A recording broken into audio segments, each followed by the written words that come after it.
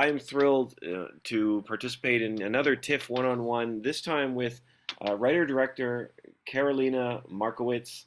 It is a pleasure to chat with you. Thank you so much for the time. Thank you. It's my pleasure.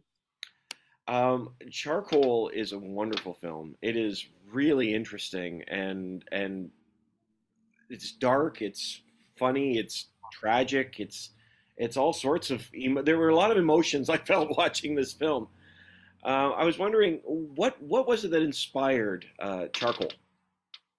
Well, first of all, thank you very much. I'm very honored that you enjoyed the film.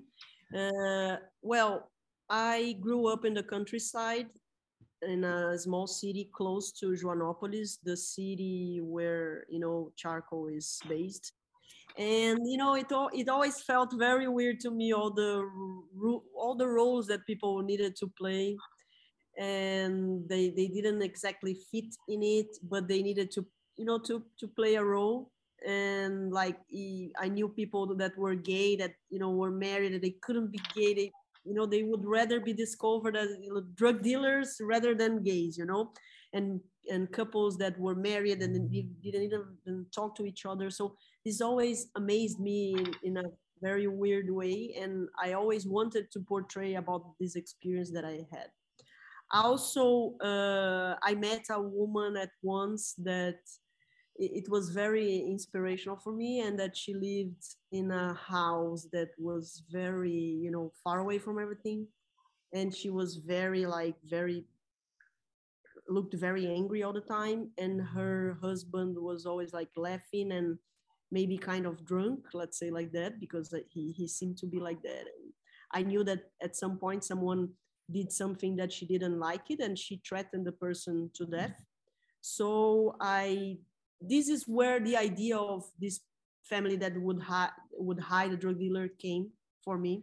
So I kind of mixed all these feelings that I had since I was a kid with this situation, with this woman that I know. And also it felt very necessary for me to talk about the political Brazilian situation nowadays, how violence got very normalized, and how the absurd is not absurd anymore. So I think everything was quite mixed, and you know, and how violence and this absurdity became a cycle, and that we are completely used to it. There's nothing absurd any longer, and that's how charcoal came to life.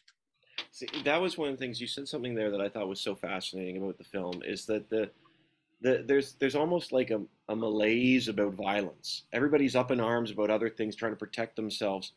But without saying how the film ends, the final shot of the film sort of hammers that home.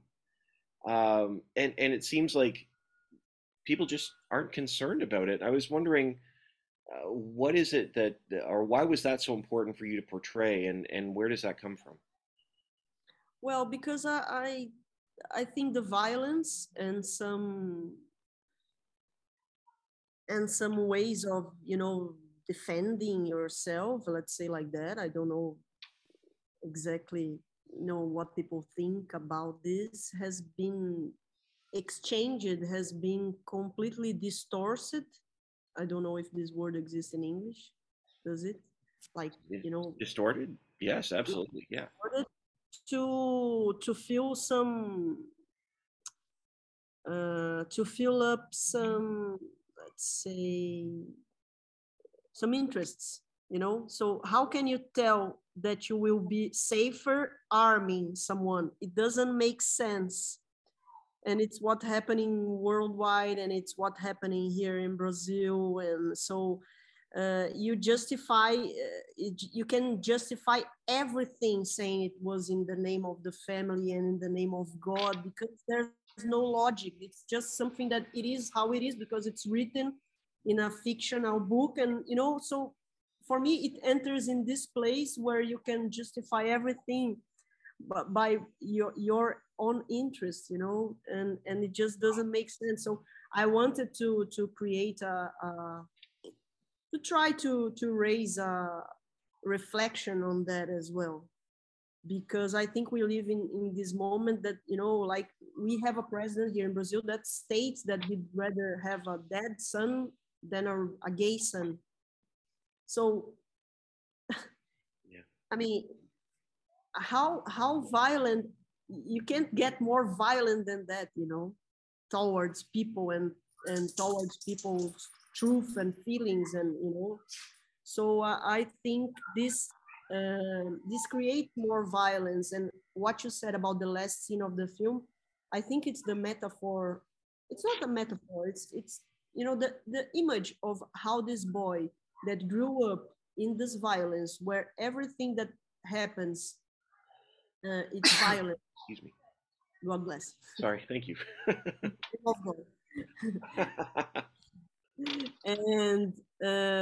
And also the family that can't live their own truth, like that family is not a family, they hate each other, they don't even talk to each other. This is violence also. Everything is violence, you know, where he lives. So you know, how couldn't he be violent? How couldn't he perpetuate this violence? It's impossible. So I think this is pretty much what I wanted to try to do in this film. I like that you said everything is violence. Not that because in this film it feels like that. Even I will not hear "Happy Birthday" the same way again. Um, I'm thankful my birthday is past because that cake scene is something else. Um, but you touched on something so interesting there. I think is status quo and keeping up appearances is so central in this movie because all of these things are taking place, yet everyone is pretending uh, to to keep people away. You know, don't. Oh no, oh my father is fine. Oh, he's napping. Oh, you know this. Oh, no, it's fine. You don't need to wake him. And it's like, okay. I was wondering if you could talk about that tension between the status quo and reality, and is that what you see happening in real life? Yeah, I think this is the part where it's my feeling of my childhood and teenage times in the countryside, you know, that you needed to pretend something, that you needed to be something that was expected. So her husband, I mean, I think they know that their husband are gays or have something, but they are still pretending that they are a family, that they go to the church, and she pretends that she needs to help the priest, that the church needs money, and they pretend they are a family. And it's a tension to pretend that you are something you are not. It's a lie. It's like it's a play. It's a play. It's a complete play, that, you know. So uh, I think that scene specifically that you said, it, we tried to create this tension because for me, for many reasons, because we don't know if she did the same with her mom, if she knows that Irene did it with her father, if she's going to speak about her husband with her, what's going on there. There's so much uh, things unsaid, you know, because they're all taboos, and what should be real taboos, which is violence and disrespect, is not. So Yeah, yeah. It's fascinating. You know, and one of the scenes I thought was really interesting is early on. You mentioned the church, and the scene where she's at church. I actually I laughed out loud. I admit when he says, "Oh, you know," she's like, "Well, if I earn some more money, maybe I'll give it." And he's like, "Oh, well, we're struggling financially." And you pull away immediately to this stunning building, and I thought it was hilarious, but I was wondering in this culture and in this space, is the church what role does the church play? Is it culturally irrelevant? Is it just there for keeping up appearances? I was just wondering why include that to you? because I think the religion is very strong here, and the Christian religion, and also we are facing an absurd increase of the evangelic church as well. In this case, it was like a Christian church, and everything. we have a lot of discussions here how everything is um, justified because God wanted, in Mm, the name of God, because it's supposed to be like that, it is like that. So, and at the same time, this way you can justify absolutely anything. Like if you do good things, if you do bad things, God wanted, in the name of God. And also the church profits from it, because it's the place where you go and you can hear whatever you want to hear, to do the things you want to do.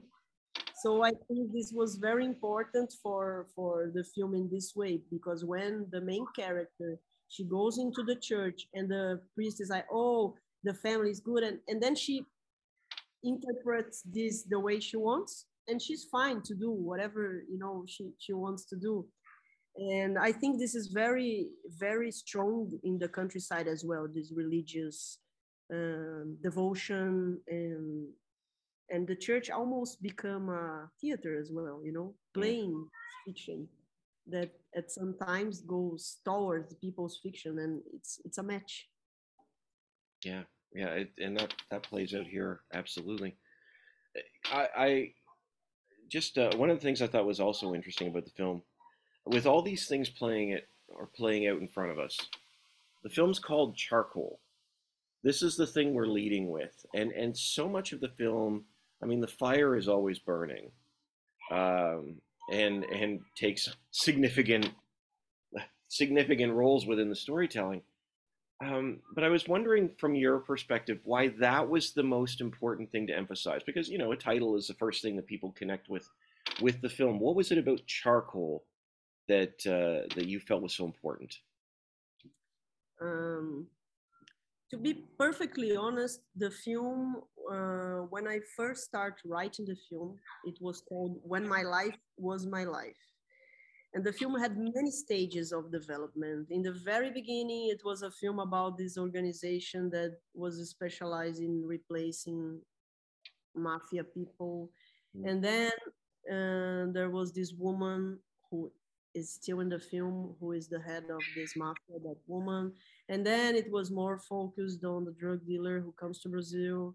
And then it became less more focused on the family and on the mother of the family, whose actions leaded everything that happened in the film. So it didn't make sense anymore to have this title, because it was related to whose life was that. yeah, It We wanted to create like this family, this, it's like a team, it's like the mafia was the family out, kind of like that, so. And charcoal is like a very predatory, it's a very predatory way of doing, of people work in very bad condition here, even in this very city, Joanópolis. There are a lot of small charcoal factories, and people work with no EPI at all, and they get really sick, very, very bad, with like lung tumors, and it's very, very predative. It's very, it's very inhuman. And also, everything that was a problem to this family became charcoal. So I thought that, became ash. yeah, And I think charcoal, it symbolized a lot this, for me, it's like something that it's predatory, and it's this cycle of violence. To do charcoal, you get the wood, I don't know the name in English, of eucalypto, this wood, and it becomes something to be burned. So it's like the burning of the burning of the burning. For me, it was very symbolical to the film. yeah, yeah, for sure, absolutely. Well, honestly, Carolina, the film is fascinating. It's a really interesting piece. Just as we wrap up here, I was wondering what you hope audiences take away from it.